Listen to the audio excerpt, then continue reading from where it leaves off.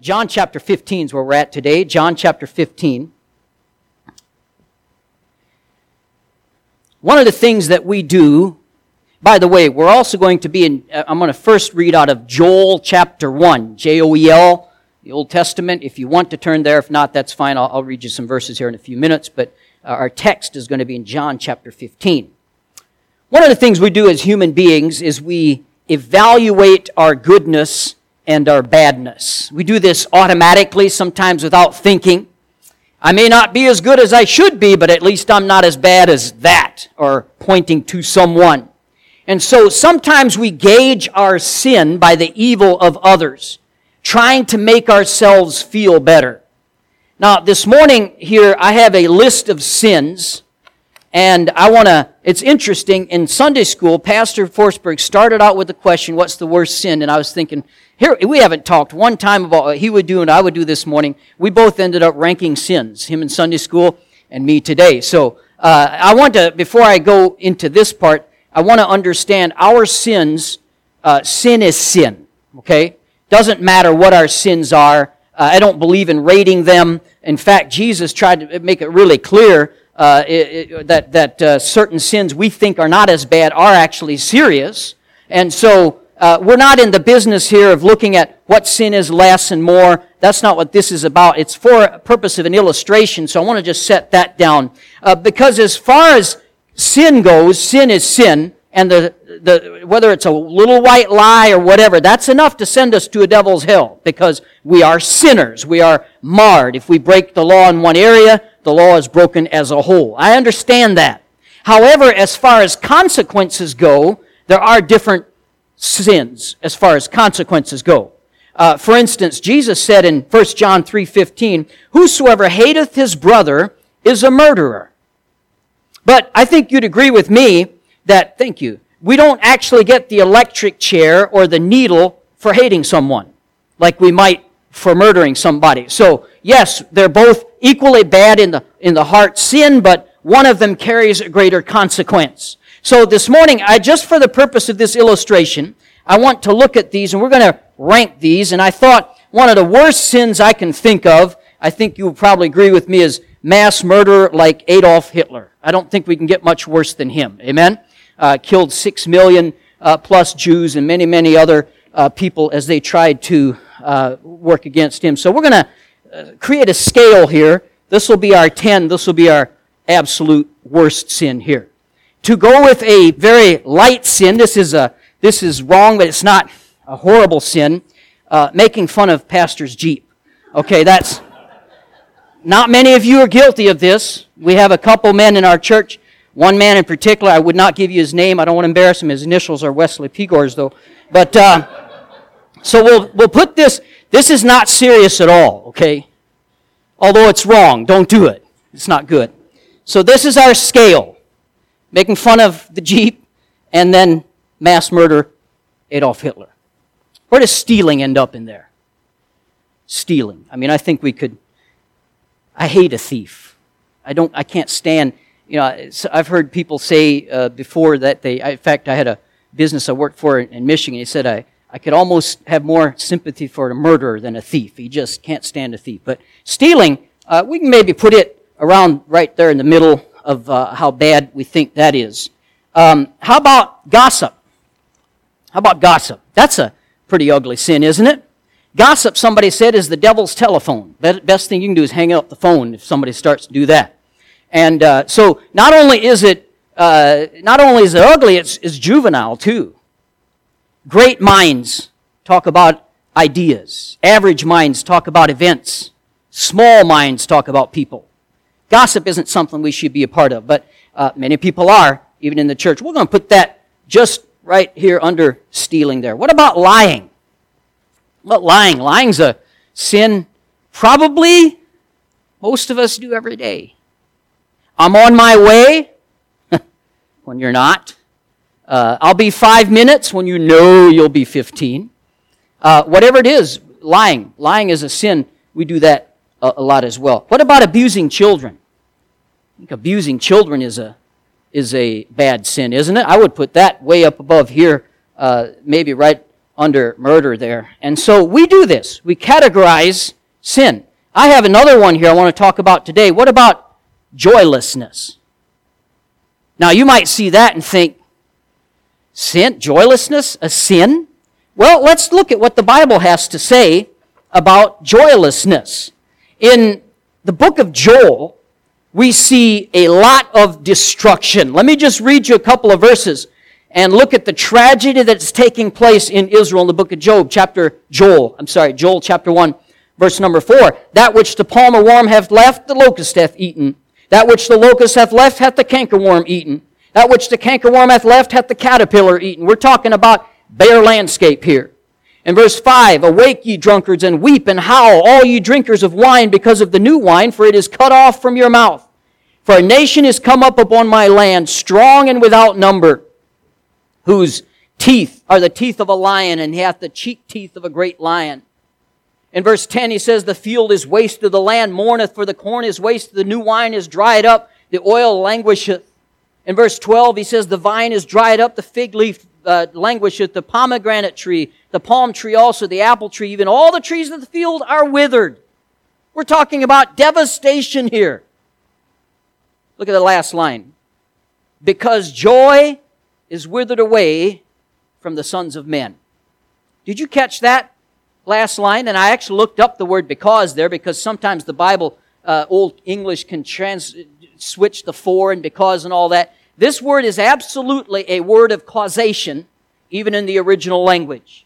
It does not say that the tragedy came and consequently their joy was gone. It says their joy was gone and consequently tragedy came. Joylessness was a problem here that is further dealt with in the New Testament. Joylessness, I want to show you today, is a sin. It's seen in the fact that joy is a command of Scripture. Philippians chapter 4, verse 4, you know the verse well, rejoice in the Lord always. And again I say rejoice. Let your moderation be known unto all men. The Lord is at hand. Be careful for nothing, but in everything by prayer and supplication. With thanksgiving let your requests be made known unto God. And the peace of God, which passeth all understanding, shall keep your hearts and minds through Christ Jesus. When Paul wrote these words, he had been through the mill. The leaders of the Jews hated his guts. They were trying their best to get him killed. He had been arrested while attending church in Jerusalem. He had almost died in several shipwrecks in transit to Rome because he had appealed to Caesar, even though he was kept in prison for years before he got to stand before Caesar. He's now fighting for his life in a trial, doesn't know what the outcome will be. If he loses his trial to Caesar, that'll be a certain death. And all this time, others are upstaging him. Those that are supposed to be his friends and his co-laborers are upstaging him and spreading false doctrines. Paul really has no reason in his life to rejoice. And yet, the word joy is the central theme in the book of Philippians. How can this be? How can Paul rejoice? If you read Philippians, you'll see Paul is full of joy. He's joyful in his prayers. He rejoices in the fact that the gospel is proclaimed by others. He finds joy in the Philippians and a group of people that he's never even met. He has joy, and he commands us to as well. The Bible says in James 4:17, therefore to him that knoweth to do good and doeth it not, to him it is sin. Joylessness is a sin. Now please don't misunderstand. This is not to say that it is a sin to be sad. The Bible tells us there's a time to weep and a time to mourn. In Philippians 3:18, in this book of joy, Paul talks about how he weeps over people who walk in the flesh. When a loved one dies, of course we will weep. When tragedy comes, weeping is a part of our nature. I'm not talking about that. What I'm saying is that when we allow circumstances in our life to take our eyes off of Christ, and we lose the joy that we should have in Him. In Philippians chapter 4, verse 4 that we read, we're commanded to be rejoicing. The verb is in the present tense, which means that it is a continual thing. We ought to continuously be rejoicing. It's not a one-time act. So we're to be rejoicing, and we're to continue rejoicing. And just in case you missed the tense part, he sticks in that word always. Always, always we need to be rejoicing. There should not be a time when we're not rejoicing in the Lord. If there is, it's usually an indicator of sin. Now, if there's anything in your life that eclipses the Lord, that takes His place as number one in your life, then you lose your joy as that thing gets threatened. Whether it's money, whether it's a relationship, whatever it is. As that gets threatened, you will lose your joy. That's why the Bible says, rejoice in the Lord. And in that we find the sin. When we put our trust in anything other than the Lord. The Bible says we rejoice in Him. Now there's two primary reasons why we are to rejoice in the Lord. Because of something He has done and because of something that He is doing now. Firstly, we can rejoice in the Lord because Christ died on the cross for our sins. Hallelujah. Just heard a great song about that. Hebrews chapter 9 verse 22. The Bible says, without the shedding of blood, there is no remission for sins. And we're not talking there about the sacrificing of a lamb, but the sacrificing of the Lamb of God, the Lord Jesus Christ who went to the cross for you. We can rejoice in that. We can rejoice that somebody has paid our penalty for the sin that I cannot pay. There is nothing I can do, no amount of good works that I can do to outweigh my bad, but somebody loved me enough to go to the cross and die for my sins, and I rejoice over that. Secondly, we can rejoice because the Lord is the Lord of the universe. Everything that happens to us is completely under His loving care and control. These are two bedrock truths that we can plant our joy into. Jesus forgave our sin, and He makes us right before God, and God is completely in control of every circumstance. Now, the past few weeks, we've been looking at the life of Jesus because we've talked about the fruit of the Spirit, and now we're looking at areas in Jesus' life when He exhibited the fruit of the Spirit. We've talked about His gentleness, and we've talked about His love, and today I want to look at another subject in Scripture. As you can imagine, it's joy. The second fruit listed in the fruit of the Spirit, love, joy, the joy of Jesus. Let's read our chapter here. If you've got your Bibles open, John chapter 15, verse number 7. If ye abide in me, and my words abide in you, you shall ask what you will, and it shall be done unto you. Herein is my Father glorified, that ye bear much fruit, so shall ye be my disciples. As the Father hath loved me, so have I loved you. Continue ye in my love. If ye keep my commandments, ye shall abide in my love, even as I have kept my Father's commandments, and abide in His love. These things have I spoken unto you, that my joy might remain in you, and that your joy might be full. This is my commandment, that ye love one another as I have loved you. As we look today at the joy of Jesus. Father, I pray you'd help us in the next few minutes here as we seek your word to apply to our lives. We pray in Jesus' name. Amen. For centuries, we've had paintings of Jesus. None of them are portraits. They're just artists' renditions. But there's a commonality that goes through all of them that I've never liked ever since I've been a kid. You always have Jesus looking very solemn, very sad, never has a smile on His face. In fact, that is considered by many even sacrilegious. And so we've gotten kind of used to this solemn, sad image we have of the Lord Jesus Christ. Now we all know the verse in Isaiah 53:3. He was despised and rejected of men, a man of sorrows and acquainted with grief. I don't discount that, but that's not all He was. I want to paint today a picture from the Word of God that'll show us a different side of our Savior that we might have not, and I'm not trying to conjure up anything. I think we can show from the Word of God what type of person that Jesus was in His day-to-day life. I want to start first with a social observation. This is the weakest of my points. I can just warn you right now. But this is just a social observation because we are all attracted, would you not agree, to happy people? Wouldn't you agree? Are we attracted more to happy people or scowling people? That's an obvious one. We're attracted to happy people. I remember very clearly the first time I ever laid eyes on Katie Hall, the girl that would be my wife one day. I remember it was in the the cafeteria of the school we're going to. It was my second year. It was the first week of the year. And this new girl that had just started this semester came in. I hadn't met her yet, but I saw as she was in the middle of a group of people having a great time. Everybody was laughing, and she was seemingly the entertainer in that group. And I remember my first impression of my future wife was, that girl is happy, and she likes to make other people happy around her. And that's attractive, isn't it? That's something that attracted me to her. It attracts us. We love that. We love when people are joyful and happy. We are drawn to happy people, even more so women and children. Women and children were drawn to the Lord Jesus Christ. They loved Him. Now, there's been scores of studies that have been given about how men with a good sense of humor are more attractive than those with physical looks. Aren't you glad for that, Brother Corey? On top of... Just kidding. You were right in my sights, brother. I just had to pick on you.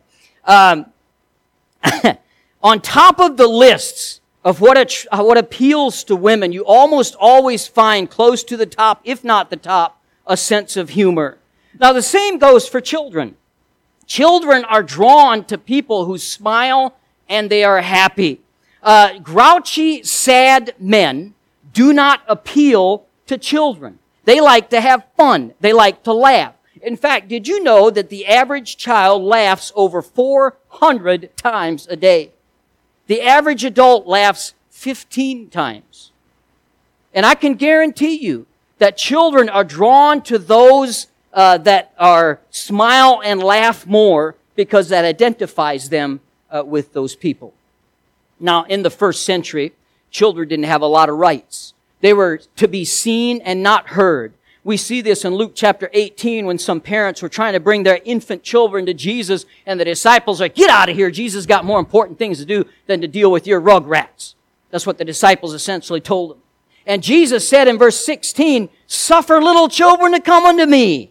He says, "Don't you dare stop them. Forbid them not, for such is the kingdom of God." In both Matthew and Mark, children came to Jesus and He received them. He had a soft spot for them. He was passionate about protecting them from harm. This is just a social observation again. But because of what we know about human behavior, this leads us to conclude that Jesus smiled much. Jesus had a happy demeanor, and He had a pleasant attitude throughout life. The fact that children flock to Him is telling. Children are drawn to happy adults, not unhappy ones. Now, second point I want to make, in His own words. The Bible contains many indications of Jesus' joy and happiness. And this is, again, using some common sense. It takes a joyful person to instruct His disciples in the act of joy. Wouldn't you agree? It takes, Jesus said in Luke chapter 10, verse 20, "Notwithstanding in this, rejoice not that the spirits are subject unto you, but rather rejoice because your names are written in heaven." And the very next verse connects His disciples' joy with Jesus' joy when He said, "In that hour, Jesus rejoiced in spirit." We read in our text, verse 11, "These things have I spoken unto you, that my joy might remain in you, and that your joy might be full." The word translated joy here is karai. It means joy, gladness, great happiness. Essentially, Jesus is saying, hey, you see my joy. You see the type of life that I have. I want my joy to be your joy. Now, if Jesus Christ was the man that we see reflected in the paintings, this wouldn't even make much sense. A gloomy person cannot say, "I want my joy to be your joy," with any effectiveness. You can see how happy I am and bubbling over. I want this abundance of joy to be your joy. No thanks, you would think as you hear that. Only a person that demonstrated it could extend it to another. Jesus was joyful. What a great goal in life, to be as happy as Jesus was. Jesus was a happy person. His happiness set him apart from the religious leaders in his day. The Pharisees were anything but happy. They were like clouds on a sunny day. I mean, your life could be going good, and here comes a Pharisee, and it would just ruin everything. You see, because happy people focus on what they have, unhappy people focus on what they're missing. And the Pharisees did not have the joy of God in their life and they were miserable because unhappy people, realizing what they were missing, not understanding how they could receive it, made them miserable. And can I tell you something about unhappy people? Unhappy people resent happy people. You've been there before, if you're honest with yourself. You've been super grouchy. You just woke up on the wrong side of the bed, and you've been just sour all morning, and then somebody happily floats in front of you. You just want to knock them in the face. Just be honest. Nobody here but us. We feel it because unhappy people resent happy people. And the Pharisees resented Jesus Christ. Some people are so broken they get mad at you for being whole. And this was the Pharisees with their furrowed brows and their critical spirit and their nasty demeanor because they had these endless rules that that really ended up rejecting the joy that God intended them to have. Because of their rules, I mean, God gave them feasts and celebrations and Sabbath days and all these things to celebrate, and they were turning them into a drudgery. But Jesus stood in stark contrast to these holy men of the day. His first miracle was at a wedding. A wedding. Do you think at this wedding he sat in the corner like a fuddy-duddy, stick in the mud? I don't think so at all. He was part of the festivities. So much so that when they ran out of wine, he made more for the wedding.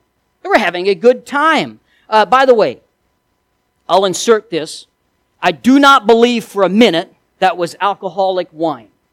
Now, do you think that it's probable that the Lord Jesus Christ would create what the Bible calls a mocker, biting as a serpent, stinging like an adder, the poison of dragons, and the cruel venom of asps?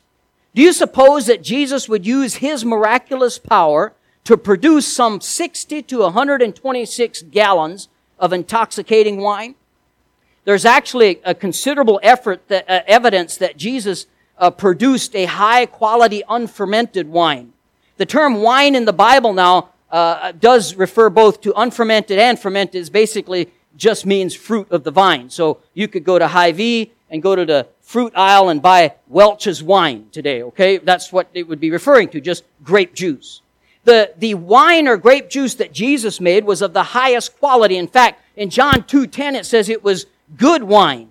Now, historical writings tell us that during biblical times, the best wine was non-alcoholic wine. Plutarch said this: wine is rendered feeble in strength when it is frequently filtered.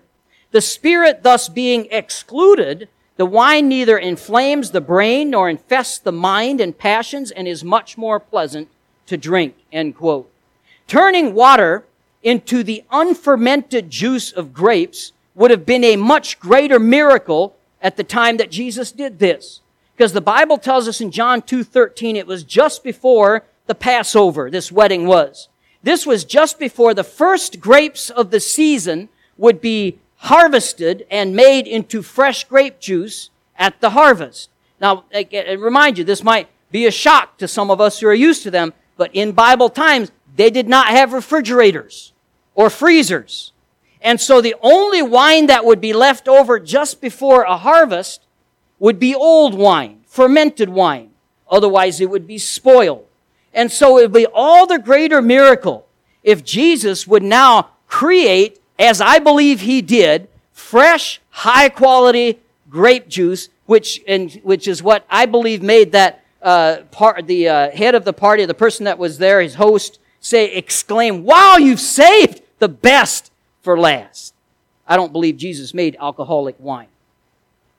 Now, this is one of the greatest things about Bible Baptist Church. All that was free. We don't charge you extra when we divert from the message and give some extra examples, okay? So, the point I'm trying to make, though, is that Jesus knew how to enjoy His life.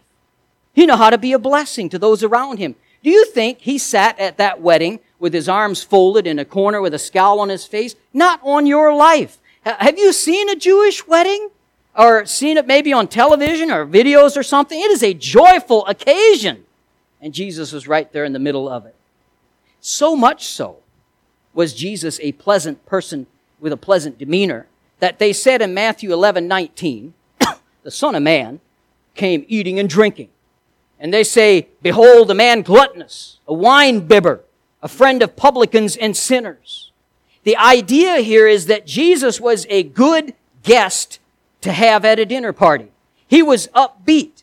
The Pharisees were never in danger of being accused of gluttony or being a wine-bibber because they never went to any parties. They weren't invited unless they crashed a party or spent much time with regular people.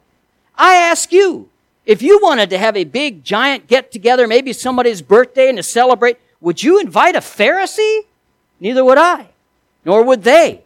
They weren't there. They weren't a part of the people.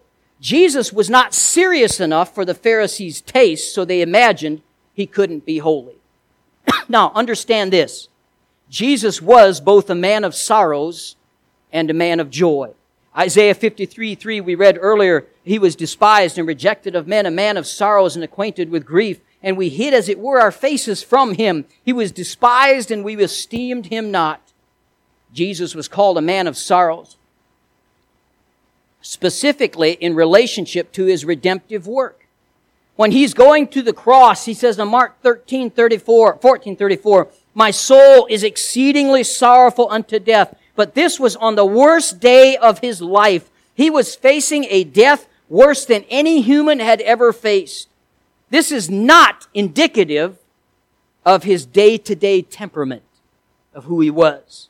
Knowing the price that he paid for our sins, does being a man of sorrows contradict the joy of Jesus? I say absolutely not. Sorrow and happiness can and do coexist within the same person. We can have sadness in our life because of circumstances surrounding us. If we have a loved one pass away, or we're facing financial ruin, or something bad is happening in our life, all right, of course we're not going to be skipping around rejoicing about that. There can be sadness in our life. But here's the key, and I don't want you to miss this. Jesus knew that the basis for our sorrow is temporary. The basis for our joy is eternal.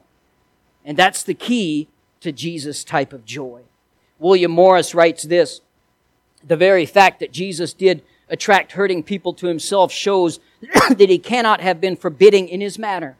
It suggests that the man of sorrow's conception of his personality has been overrated in the past. Had he been a gloomy individual and a killjoy, he would not have had such an appeal to common people and children, end quote. Listen, dear friend, if we picture Jesus walking around in constant sadness or anger, if we see Jesus grumbling and constantly looking to condemn people, we have got the wrong picture of our Savior. We're not seeing the Jesus revealed in the Bible. In Luke chapter 4, verse 17, Jesus goes to the temple to speak, and he unrolls the scroll, and he begins to read out of Isaiah chapter 61. He says, the Spirit of the Lord is upon me, because he hath anointed me to preach the gospel to the poor.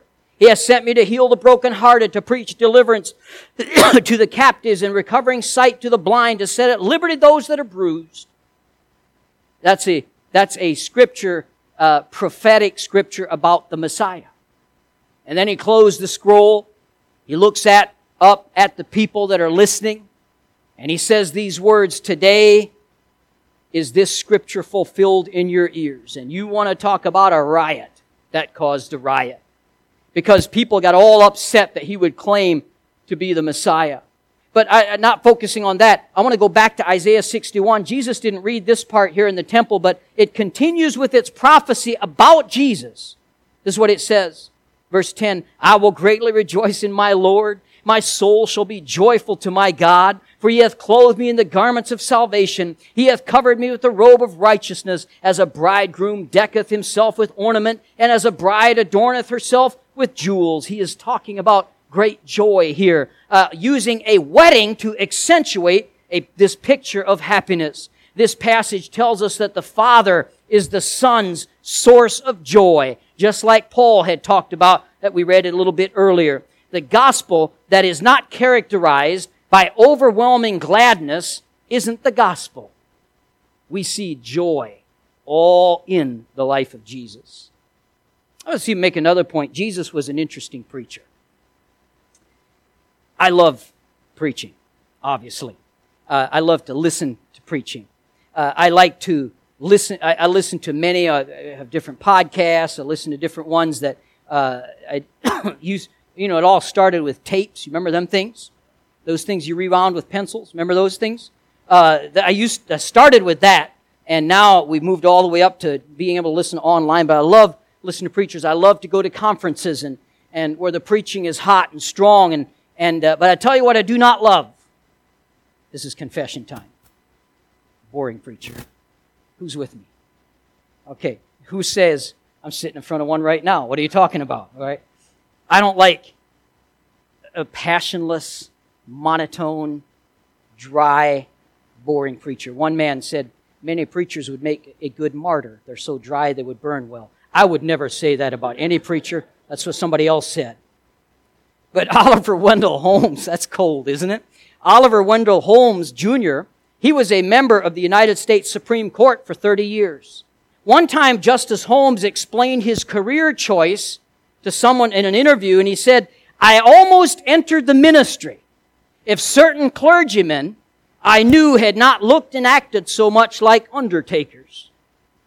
Changed a whole man's trajectory of his life. A pastor was doing a children's church sermon. He had all the children come forward and sit around the platform while he told a story to them, and the adults were still out in the seats, and he just did this for a few minutes every Sunday to try to connect with the kids. And this day he gave the story of Jonah. And he talked about how Jonah disobeyed God, and he got on a ship and he got thrown overboard. A fish swallowed him. And then he talked about how the Lord spoke to the fish, and it vomited Jonah upon the dry ground. When the pastor was finished, he tried to solicit some input from the children to make sure they were listening. So he asked, hey, so boys and girls, what does the fish vomiting Jonah out on the dry land teach us today?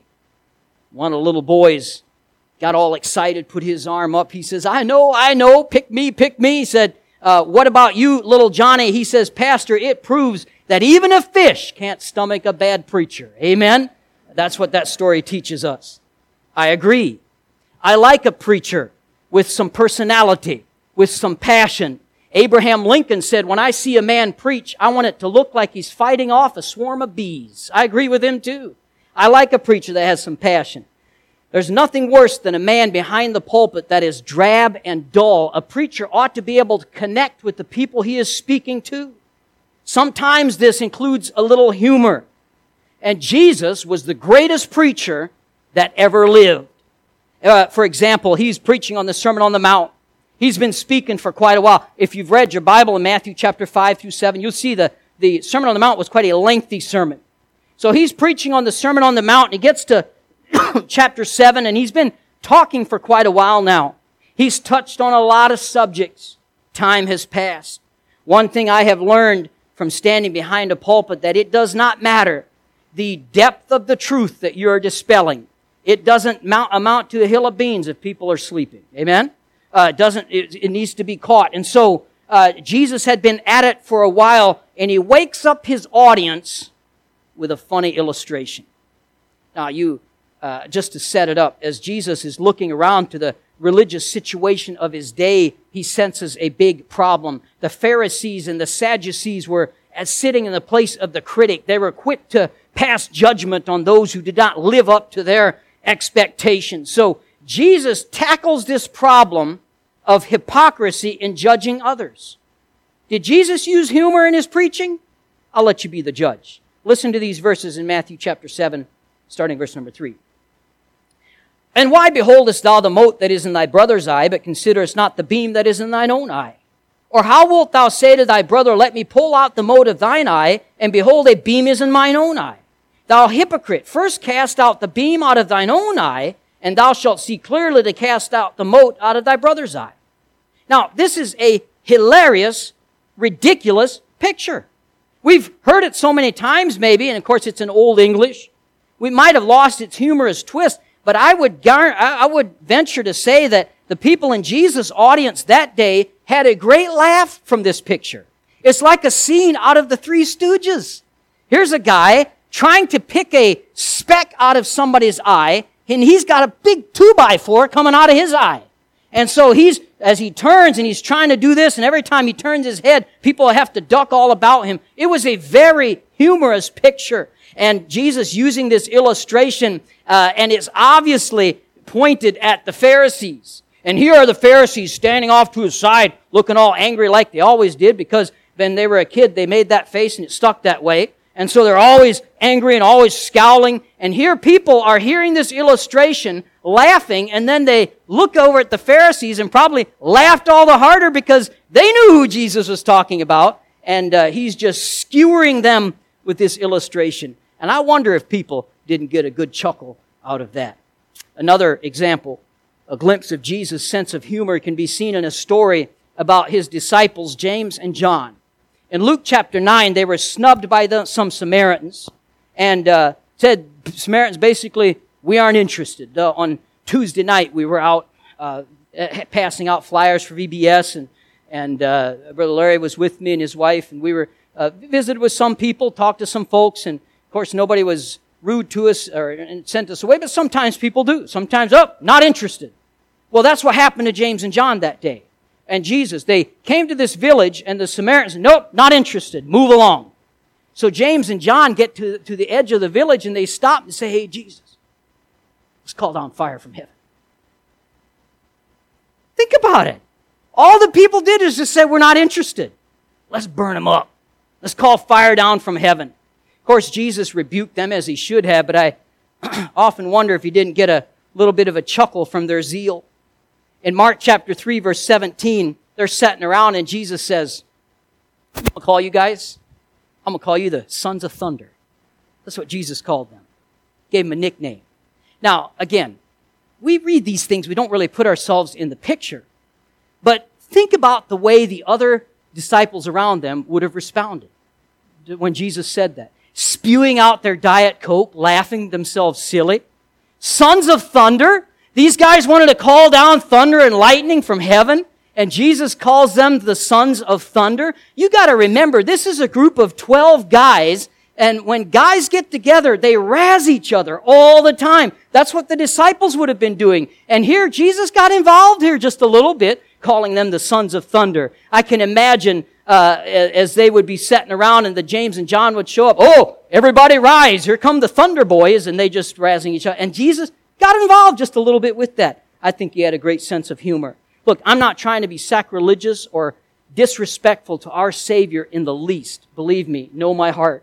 But I truly believe that we have been misrepresenting him for a long time. Jesus had joy. He was a pleasure to be around. He was a delight to hear. People came from miles around just to do so. And duds don't draw droves. Blah, say that. Duds don't draw droves, and Jesus did. But I do want to conclude today with the primary source of his joy. Hebrews chapter 12, verse 2. The Bible says, looking unto Jesus, the author and finisher of our faith, who for the joy was set before him, endured the cross, despising the shame, is set down at the right hand of the throne of God. We see there his person. He is the author and finisher of our faith. He, above all others, has run his race in life. He was obedient to the Father. And can I remind you that joy is a byproduct of obedience? Your joy will depend directly on how obedient you are to the Lord Jesus Christ. Psalm 1 verse 2, but his delight is in the law of the Lord, and in his law doth he meditate day and night. We see his passion, who for the joy that was set before him endured the cross, despising the shame. No runner in any race of life had ever had such terrible experiences of Christ, yet he kept looking ahead. He kept pressing on with his heart fixed on his coming joy. His joy was in his mission. His joy was in His purpose. Your joy will be in your mission. It'll be in your purpose. His joy was wrapped up in what God wanted him to do.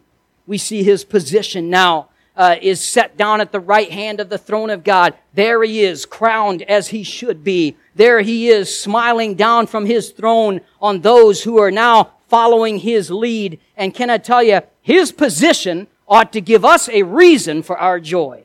He's sitting on the throne, amen? Hey, when life gets out of control, when things happen to you that you can't control, can you just have some joy in the fact that there's a God on the throne still that is ruling all of this?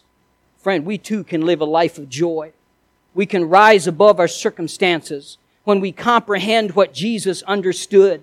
The basis of our sorrow is temporary. The basis of our joy is eternal. Joylessness is a sin. Let's not be guilty of joylessness.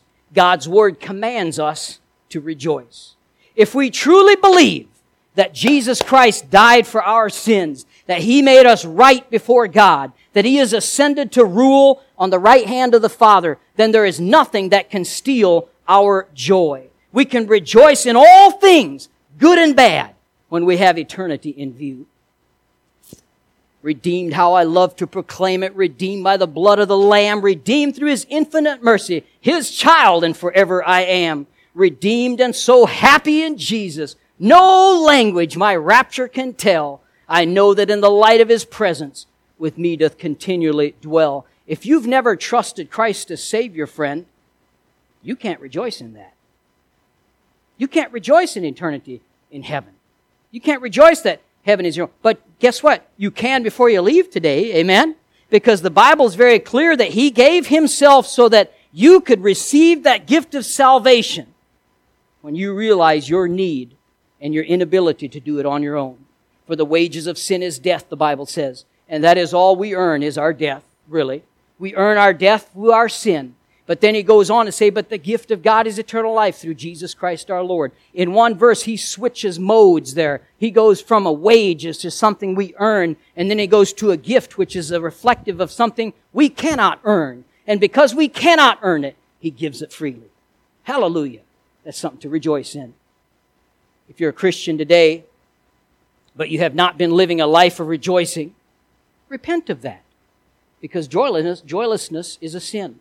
The Bible says, rejoice in the Lord always. And again, I say rejoice. Be careful for nothing, but in everything by prayer and supplication. With thanksgiving, let your requests be made known unto God. And the peace of God, which passeth all understanding, shall keep your hearts and minds through Christ Jesus. The joy of Jesus can be your joy today. You know, really the secret of happiness is to find your joy in another's joy. And your joy can be found in Christ. Jesus was joyful. We can be too. Let's have every head bowed, every eye closed. As she comes to the piano today, I'd like to ask you a question, dear friend. I don't know your heart, but God does, and you do. Do you know for sure that if something happened to you today, you'd be in heaven? You know that for sure. You say, well, preacher, I sure hope so. I'm not talking about a hope so. I'm talking about a know so. Do you know that you go into heaven? If not, why don't you come and let somebody take a Bible and show you how you can know for sure. There is no greater decision you'll ever make in your entire life than that one right there, because it's the only one that has eternity in the balance. But you, dear Christian, how about you? Have you been living a joyless life? Get that right with God today. As you stand along with me, heads bowed, eyes closed, she begins to play.